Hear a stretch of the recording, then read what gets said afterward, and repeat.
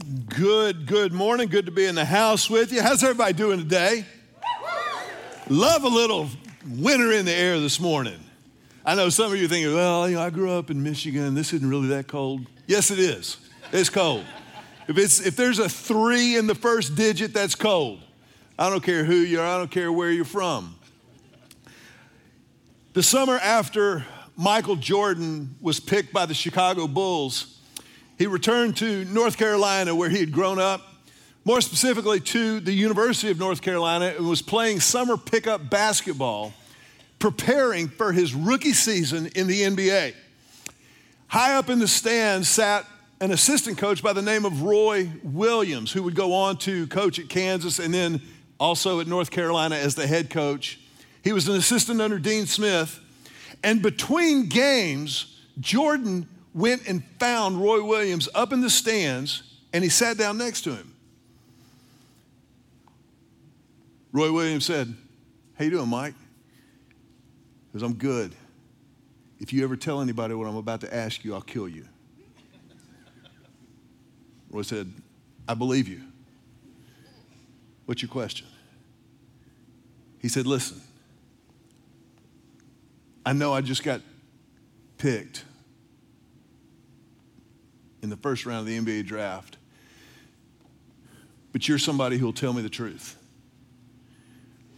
What do I need to do to get better?" Roy Williams, in relating this story to a biographer later in years from that, said, "I knew in that moment that Michael was destined to be great." Now, Michael Jordan was supremely gifted by a loving Heavenly Father with talent, physical tools that most of us, or most of you, can only dream about.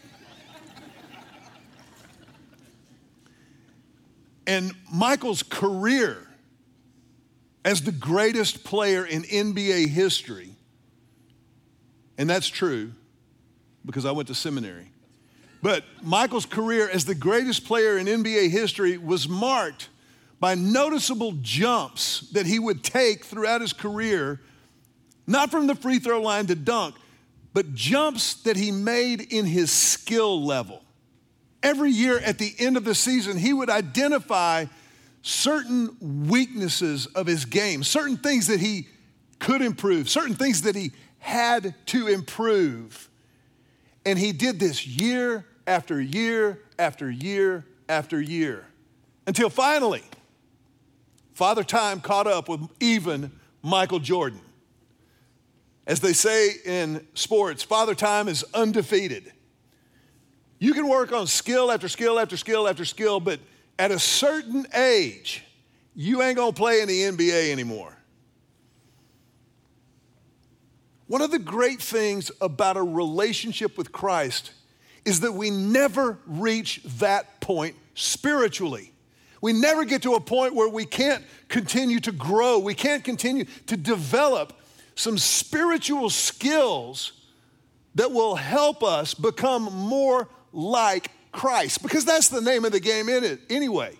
To become more like Christ. That's what it means to be a Christ follower. You follow in the footsteps of the Son of the living God.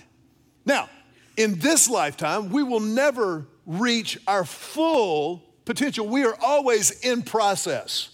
Turn to your neighbor and tell him, be patient. Now say to him again, with me, because I'm in process. Some of you don't like to admit that. We are all in process. None of us has arrived. As a matter of fact, that's kind of the basis for this teaching series that we started last week called Skill Set, Getting Good at Growth. It's an opportunity for us, no matter where you are in your spiritual journey.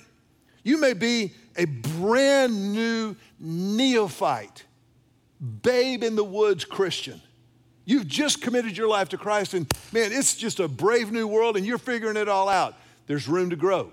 You may be like, I don't know, Michael Jordan, early in your career, really, really talented and you're further along than you used to be, but man, you know there are other people who have been walking this walk longer than you have. Some of us in this room, man, you may have been a follower of Christ since Moses was a baby.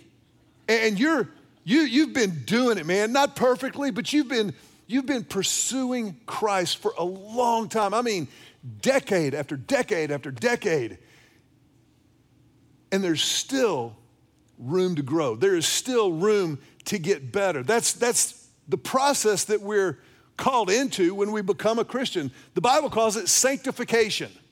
Sanctification, you'll remember just as a definition, just means growing more and more like Christ in every way. Growing more and more like Christ in every single way that there is. That is sanctification. Today we're going to take up a skill that is embedded in sanctification, something that is necessary for every single person. I want you to turn to your neighbor and with a smile on your face and love in your heart, look at him and tell him, you need this so bad.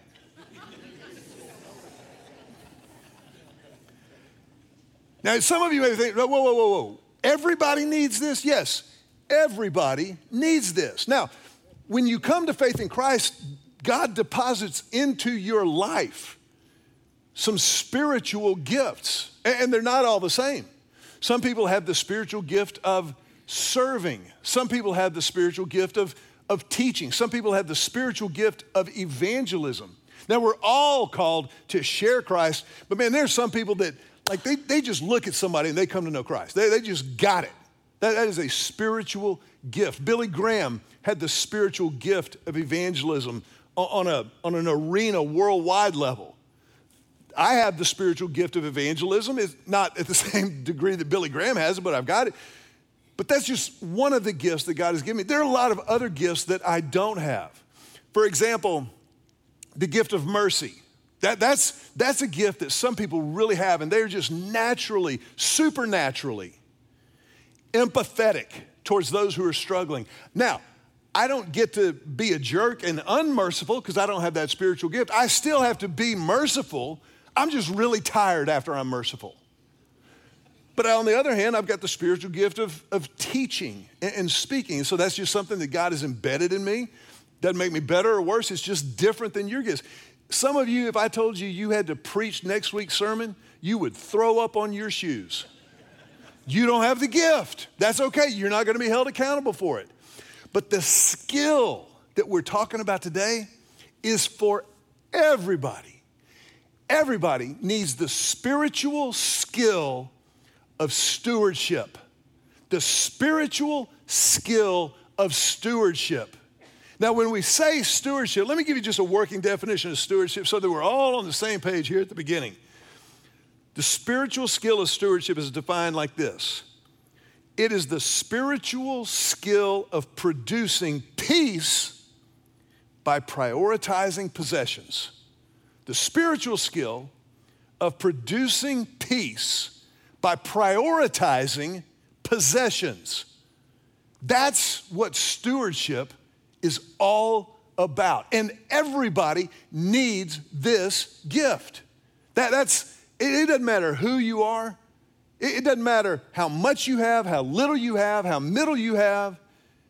We all have to figure this out. We all get to deal with money. Is there anybody here who just has food show up at your house? If you do, I would love to hear how you pull that off. Or just clothes, we all have to do something with some things that we have.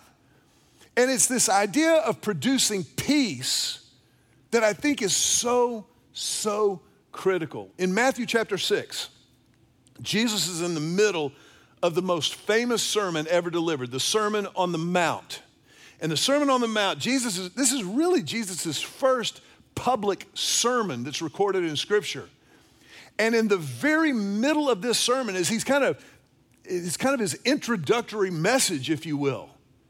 He makes this incredible statement. He says, where your treasure is, in Matthew 6:21, where your treasure is, there your heart will be also. Where your stuff, your possessions are, that's going to be the clearest indication of your heart and your priorities. That's Jesus making this statement. And it's not even a judgment call. It's not a command of Jesus's. It's just a statement of fact that your heart and my heart reveals itself most clearly in how we manage the stuff that is in our care, the things that we have. Now, I know that some of you are wishing that somebody had told you this was going to be the subject this morning. That you're like, man, I could be at brunch beating the Presbyterians to it right now. I understand that. But can I tell you that I get excited to teach this. I get fired up to preach this. And here's why. Because of what it does in people's lives. If you will develop, if I will hone the skill of stewardship, it creates within us a freedom that nothing else can touch. And I want to ask you a question. You don't have to play along if you don't want to. But I'm curious this morning. If you want to, you can raise your hand when I ask you this question. How many of us are walking in some degree of financial or economic concern right now? Let me just see a show of hands if you are. Thank you so much. Y'all can go ahead and keep your hands up. Don't be embarrassed. Look, you're surrounded by people who love you and are feeling the same way. We hear this all the time.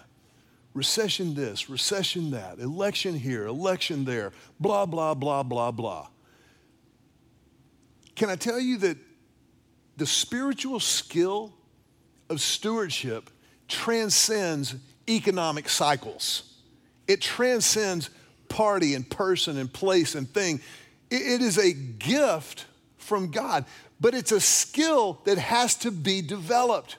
Just like Michael Jordan had to put on some muscle so that he could take down the bad boy Detroit Pistons. You gotta put on some spiritual, some emotional muscle to steward your things well, to experience peace financially. And here's the thing that I've noticed in my own life, but also observationally. Nobody figures this out once and for all.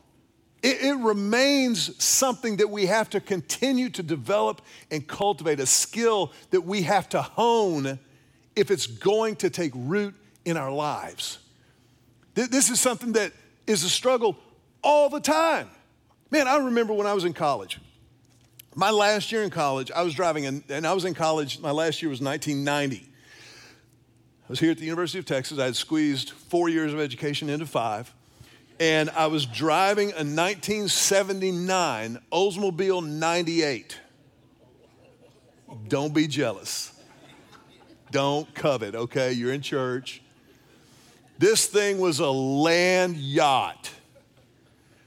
The lining in the ceiling was coming down. The glue had unstuck from it.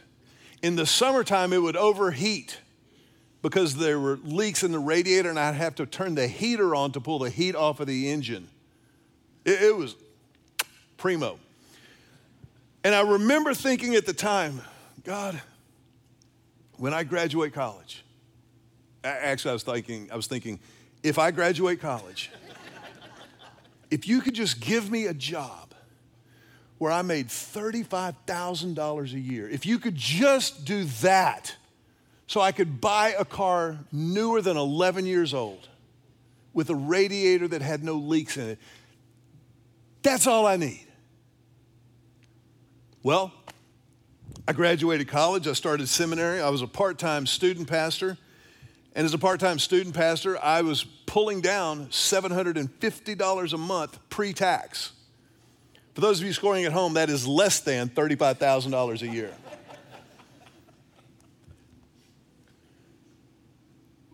But I remember praying and realizing that $750 a month before Uncle Sam gets his cut, or it's really more of a sliver, before he gets his sliver off of that,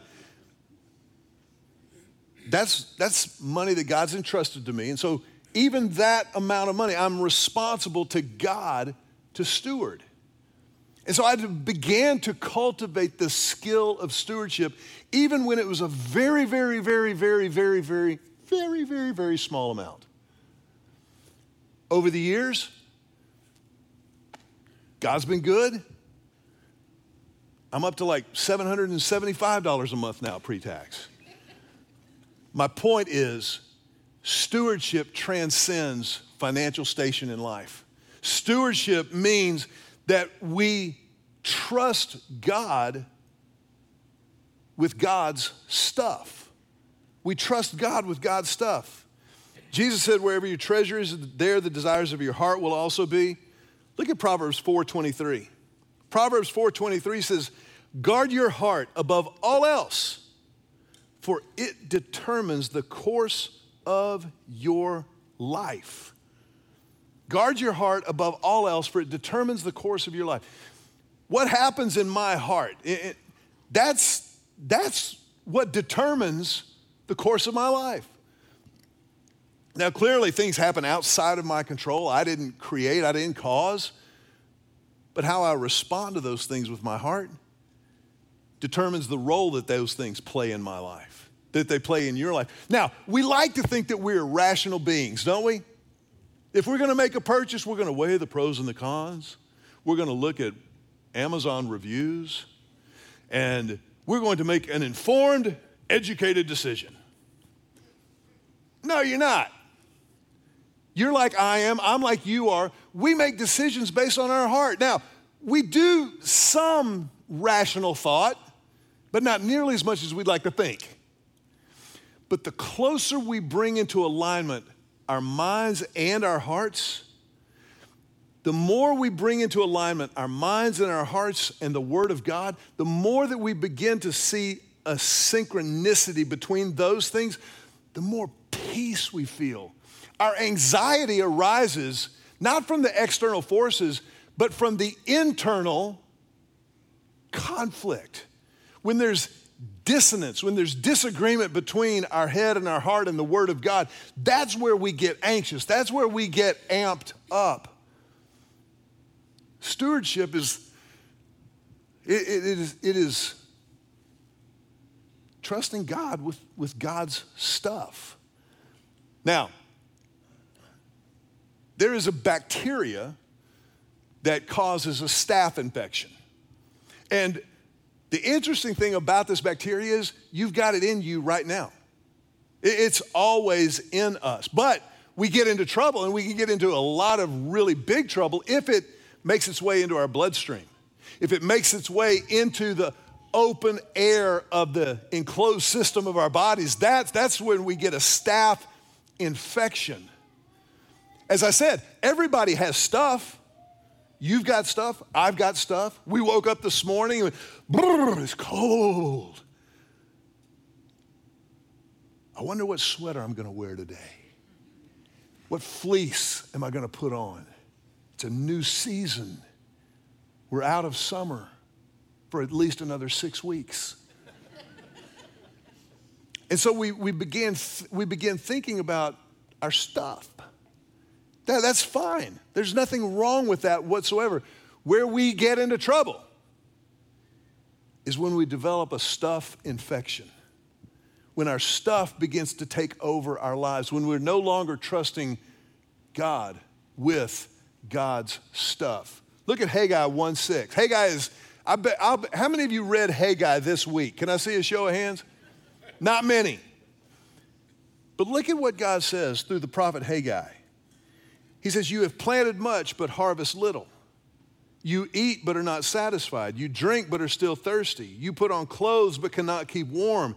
Your wages disappear as though you were putting them in pockets filled with holes. He's describing a stuff infection. Here's some symptoms of a stuff infection. Number one, financial anxiety, either chronic or acute. But if you're living in financial anxiety, that's a key indicator of a staph infection. Number 2, chronic unpaid debt. Chronic unpaid, particularly credit cards. Particularly. If you're making payment on a house and you're hitting it that's different. We're talking about chronic unpaid debt. That is a symptom of a staph infection. Number 3, financial friction in marriage. Ruh-roh. Now he's gone from preaching to meddling. How many of us are married? Let me see a show of hands if you're married. Okay? How many of us in marriage have ever had some financial friction? It is terrible. It's awful when you're on different pages. And here's part of what I think is God's genius and sense of humor. Most of the time, God calls together a spender and a saver. Isn't that true? It's true for Julie and me. I'm the spender, Julie's the saver. I'm like, man, pull the trigger. We'll figure it out. That's just my natural bent. I'm not saying it's good or bad. That's just how I'm wired up. That's okay. Julie, on the other hand, is like, oh, did you see Netflix raise their subscription prices? We're having pasta and ragu tonight. That's just her natural bent. That's who she is. And God, in his genius and sense of humor, called us together as husband and wife. Here's the genius of that. I need to learn from Julie. And over the years and through God's grace and discipline, I have learned. My natural bent is still to pull the trigger, but I don't do it willy-nilly that much. Julie's natural bent, she's been able to learn from me. Hey, you know what? Sometimes it's okay to pull the trigger. Get you a double cheeseburger. It's going to be okay. And we learn from each other. She's learned from me how to celebrate and enjoy some things. I've learned from her how to save and enjoy some things. That's just one example. But that marital friction, particularly if it's chronic and it lasts, man, it is hard to talk about money. Why? It ain't the money. What did Jesus say? It's a heart issue. And when you're on different pages financially, you're living out different priorities. And it's tough to have that conversation, but it is so necessary. It's so worth it to get on the same page. Number 4, staph infection symptom, entitlement. Entitlement. We know I deserve a raise. I deserve to live over there. People say all the time, if you drive through a neighborhood that's with houses bigger than yours, how many times people do this all the time? Like, who needs a house like that? Or they'll say something like this, yeah, but are they really happy? I don't know, that's a great house. But at either side of that coin is entitlement. Entitlement. I want to give you 4 principles, and then we're going to follow it up with 4 practices. 4 principles of financial peace. The first one answers the entitlement issue. The first principle of financial peace is ownership. Ownership. Psalm 24:1, the earth is the Lord's and everything in it. Say everything. Everything in it. The world and all its people belong to him. Everything you have is because God lets you. God entrusts it to you. In the Old Testament, the Bible says, be careful that you don't forget the Lord, that you don't say to yourself, look at this wealth that I have amassed and accumulated. Who gave you the ability to amass wealth? Who gave you the mind to work like you work? Who gave you the insight? Who gave you the circumstances? Sometimes you just get lucky. Now, most of the time, people who work hard find themselves luckier than those who don't. But it's all God's. It's all God's. So settle the ownership issue first and foremost. If you think it's yours, you will never, ever experience the full peace of God financially. You won't. The second principle of financial peace is the principle of the tithe. The tithe. The tithe means 10%. The first 10% of whatever God entrusts to you goes back to him through the church. Look at Malachi chapter 3. Malachi chapter 3, I'm going to read verses 10 through 12. God says, bring all the tithe into the storehouse so there will be enough food in my temple. If you do, says the Lord of heaven's armies, I will open the windows of heaven for you. I will pour out a blessing so great you won't have room enough to take it in. Try it. Put me to the test. Verse 11. Your crops will be abundant, for I will guard them from insects and disease. Your grapes will not fall from the vine before they are ripe, says the Lord of heaven's armies. Then all nations will call you blessed, for your land will be such a delight, says the Lord of heaven's armies. Malachi 3, 10 through 12. The references there are Genesis 14 and Matthew 23.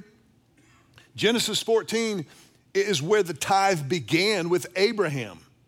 Matthew chapter 23, Jesus speaking to the Pharisees, he goes, y'all are so legalistic. You have missed the point of the tithe. He tells them, he goes, y'all are so legalistic. You tithe down to the number of grains of your spices. That's how legalistic. Like you measure all your spices, and then you take 10% out perfectly, but you have forgotten the greater issues of the law of Moses. You've forgotten mercy. You've forgotten kindness. You've forgotten love. And Jesus says, you should have done the first part about the tithing, yes, but you really ought to be doing these also. It's both and. The principle of the tithe. Can I just tell you, if you've never practiced this principle, I know for some of you, like 10%, you're like, 10%?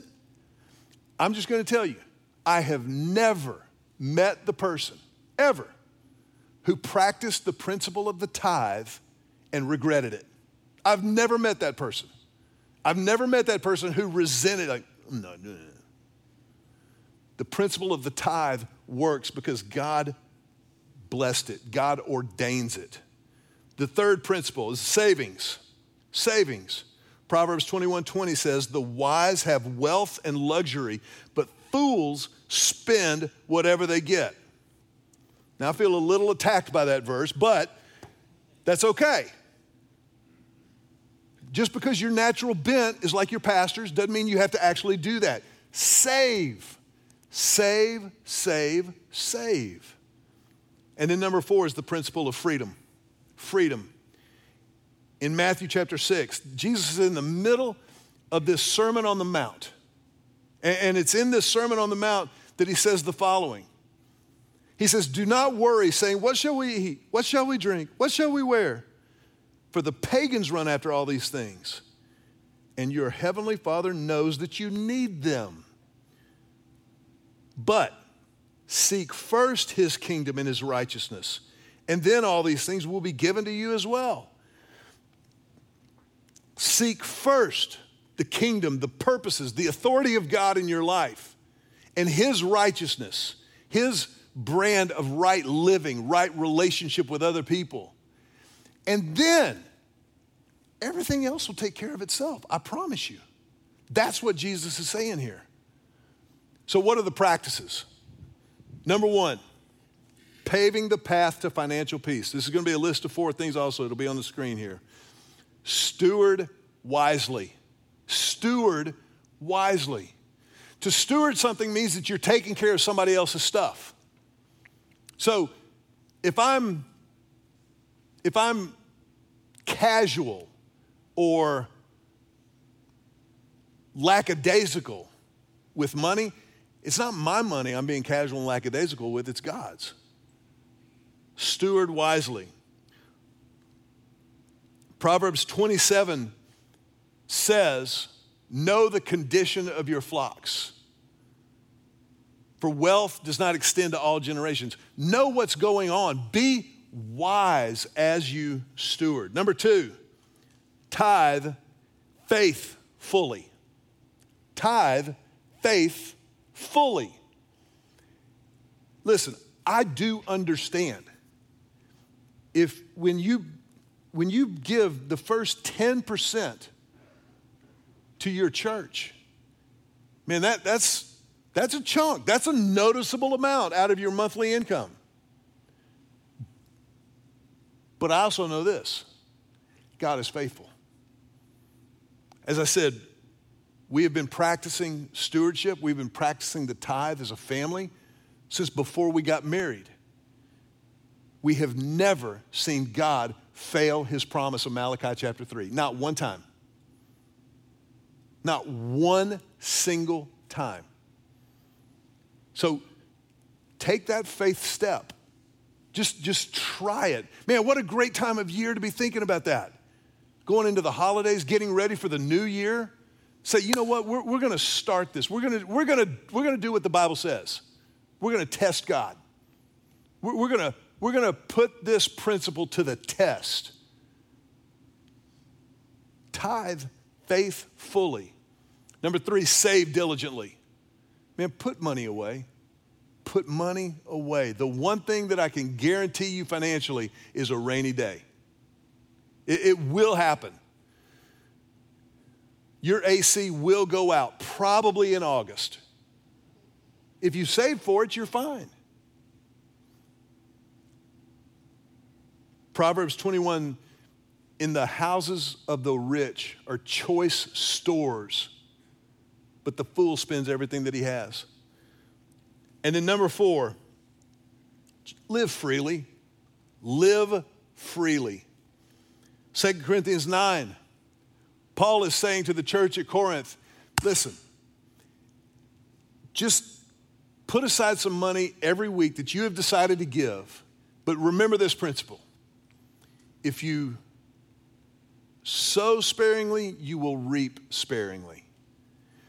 He's saying if you plant stingy, then you're going to harvest stingy. But on the other hand, if you plant abundantly, if you plant with an expectation of God's goodness, then that is what you will harvest. It is a spiritual, immutable law.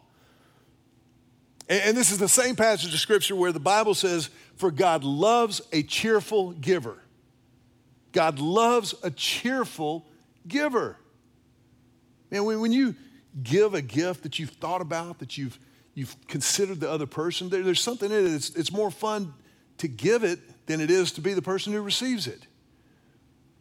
God loves a cheerful giver. That word cheerful in the original Greek language that the New Testament was written in is literally the word hilarios. Hilarious. That's the word. I'm not making that up. I would not lie to you. Hilarious. So when you give cheerfully, you're writing a check or maybe you're doing it online, you're like, this is hilarious. Ooh, that's hilarious. But that's the heart of God. Given what you know about God, that he is good, that he is love, given that, do you think God gives anything to us reluctantly or with bitterness? All right, here. That's not who God is. That's not how he operates. God gives cheerfully. God gives abundantly. Jesus said, you know, those of you who are parents, if your son or your daughter asks for a piece of bread, you don't give them a stone. If they ask you for a fish, you don't give them a snake or a scorpion. Now, if those of you who are earthly parents and you sin, how much more does your heavenly Father know how to give good gifts? How much more purely and perfectly does he know how to give? You see, the whole conversation is a heart issue. The whole thing. Man, it's fascinating as the pastor to teach and to preach. I love getting to teach this. I used to be a little bit reticent. I was like, I don't want to offend anybody. I don't want to, And this is sensitive stuff. I get it. But now I love it because it frees people up. People who do what the word says, man, they experience the blessings of God. God says, I will bless you in ways that you won't have room enough to contain it. You know what that means? That there will be blessings overflowing out of your life into the lives of other people. We are blessed to be a blessing. It's not about just getting the blessing, it's about blessing other people. That's what God wants to do in you and through you, in me and through me. Man, when you get to step back and go, God, what do you want to do through me? What do you want to do with the overflow? You talk about prayers that are fun, prayers that are freeing and liberating, but it's a skill. It's a skill that has to be cultivated, a skill that we have to hone deliberately and intentionally and practically. It's not enough to just go, man, I ought to do that. I ought to do that. That's great that you recognize that. But then what do you do about it? What do I do about it? Because ultimately, it ain't about the money. Well, let me say this. It ain't about the money, but it's about the money. It's not just the money, but it's what the money represents. Again, because of Jesus' observation, where my treasure is, man, that's where my heart is. That's just the facts. Let's say that you and I have lunch together. And it's, I don't know, December 22nd. And over lunch, I say, you know what? I just want you to know that as a friend, a fellow follower of Christ with you, I'm really grateful for you. And I've gotten you a present this year. Whoa. Is he doing this for everybody in the church? I bet not. And I'm special. And I gave you a present. And let's say that this Christmas present cost $100. Okay? But then on Christmas Day, when I'm at home, and I give Julie her Christmas present, I said, Julie, man, it's been an incredible year, and there's nobody on the planet I love more than you. And I want you to know how much I love you. And I got you this blender.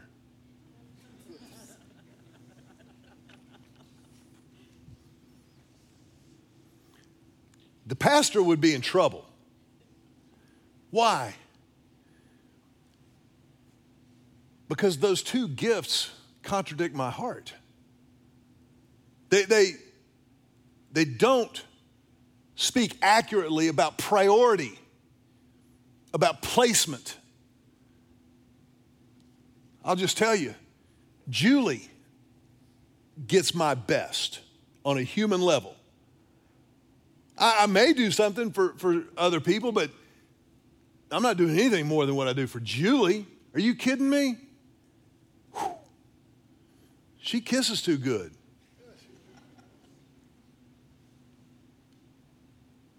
It's about the heart. It's about the heart. It's a heart issue. It's not a financial issue. It's not an income issue.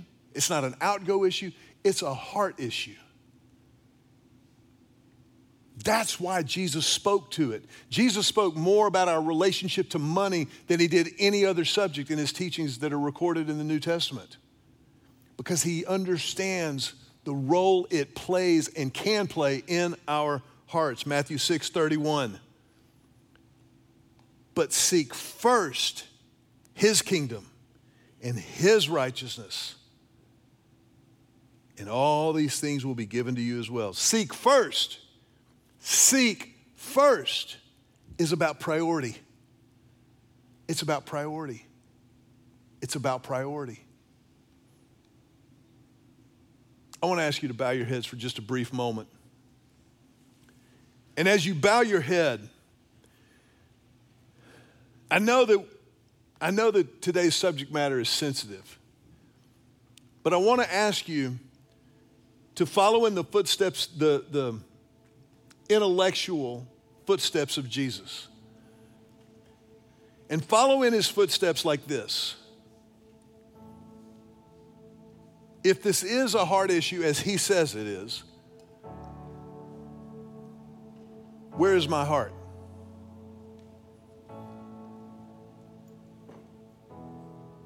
Because the whole reason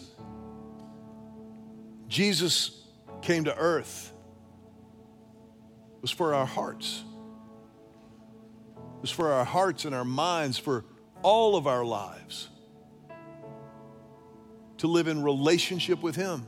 He said in John 17:3, this is salvation, that they might know you, the one true God and Jesus Christ whom you have sent.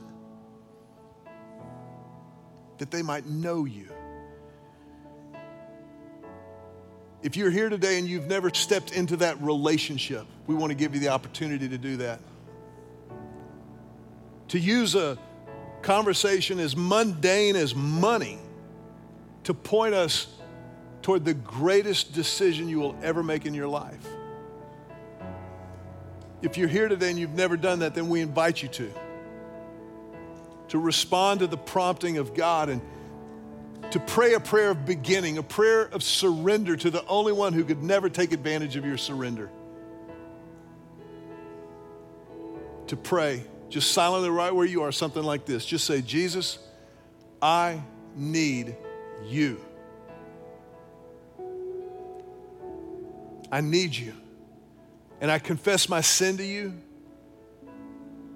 in order to accept and to take hold of your grace, your forgiveness.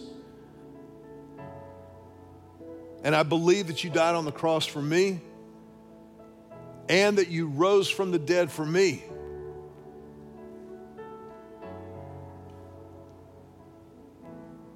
And so, Jesus, in exchange for your life, I give you mine. And I will follow you from this moment forward.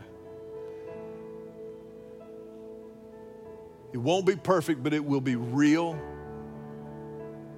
And it'll be forever because of you and your grace. Jesus, I pray this prayer in your name.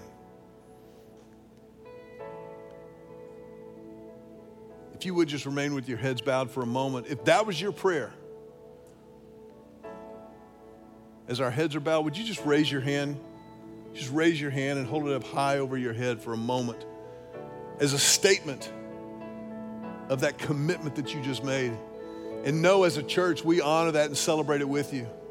In just a moment, we'll kind of explain how we would love to help with the moments that follow. But right now, just know we're excited for you. We're excited with you. And our family tradition is, as you put your hands down, we're going to put our hands together and tell you, welcome home. Welcome home.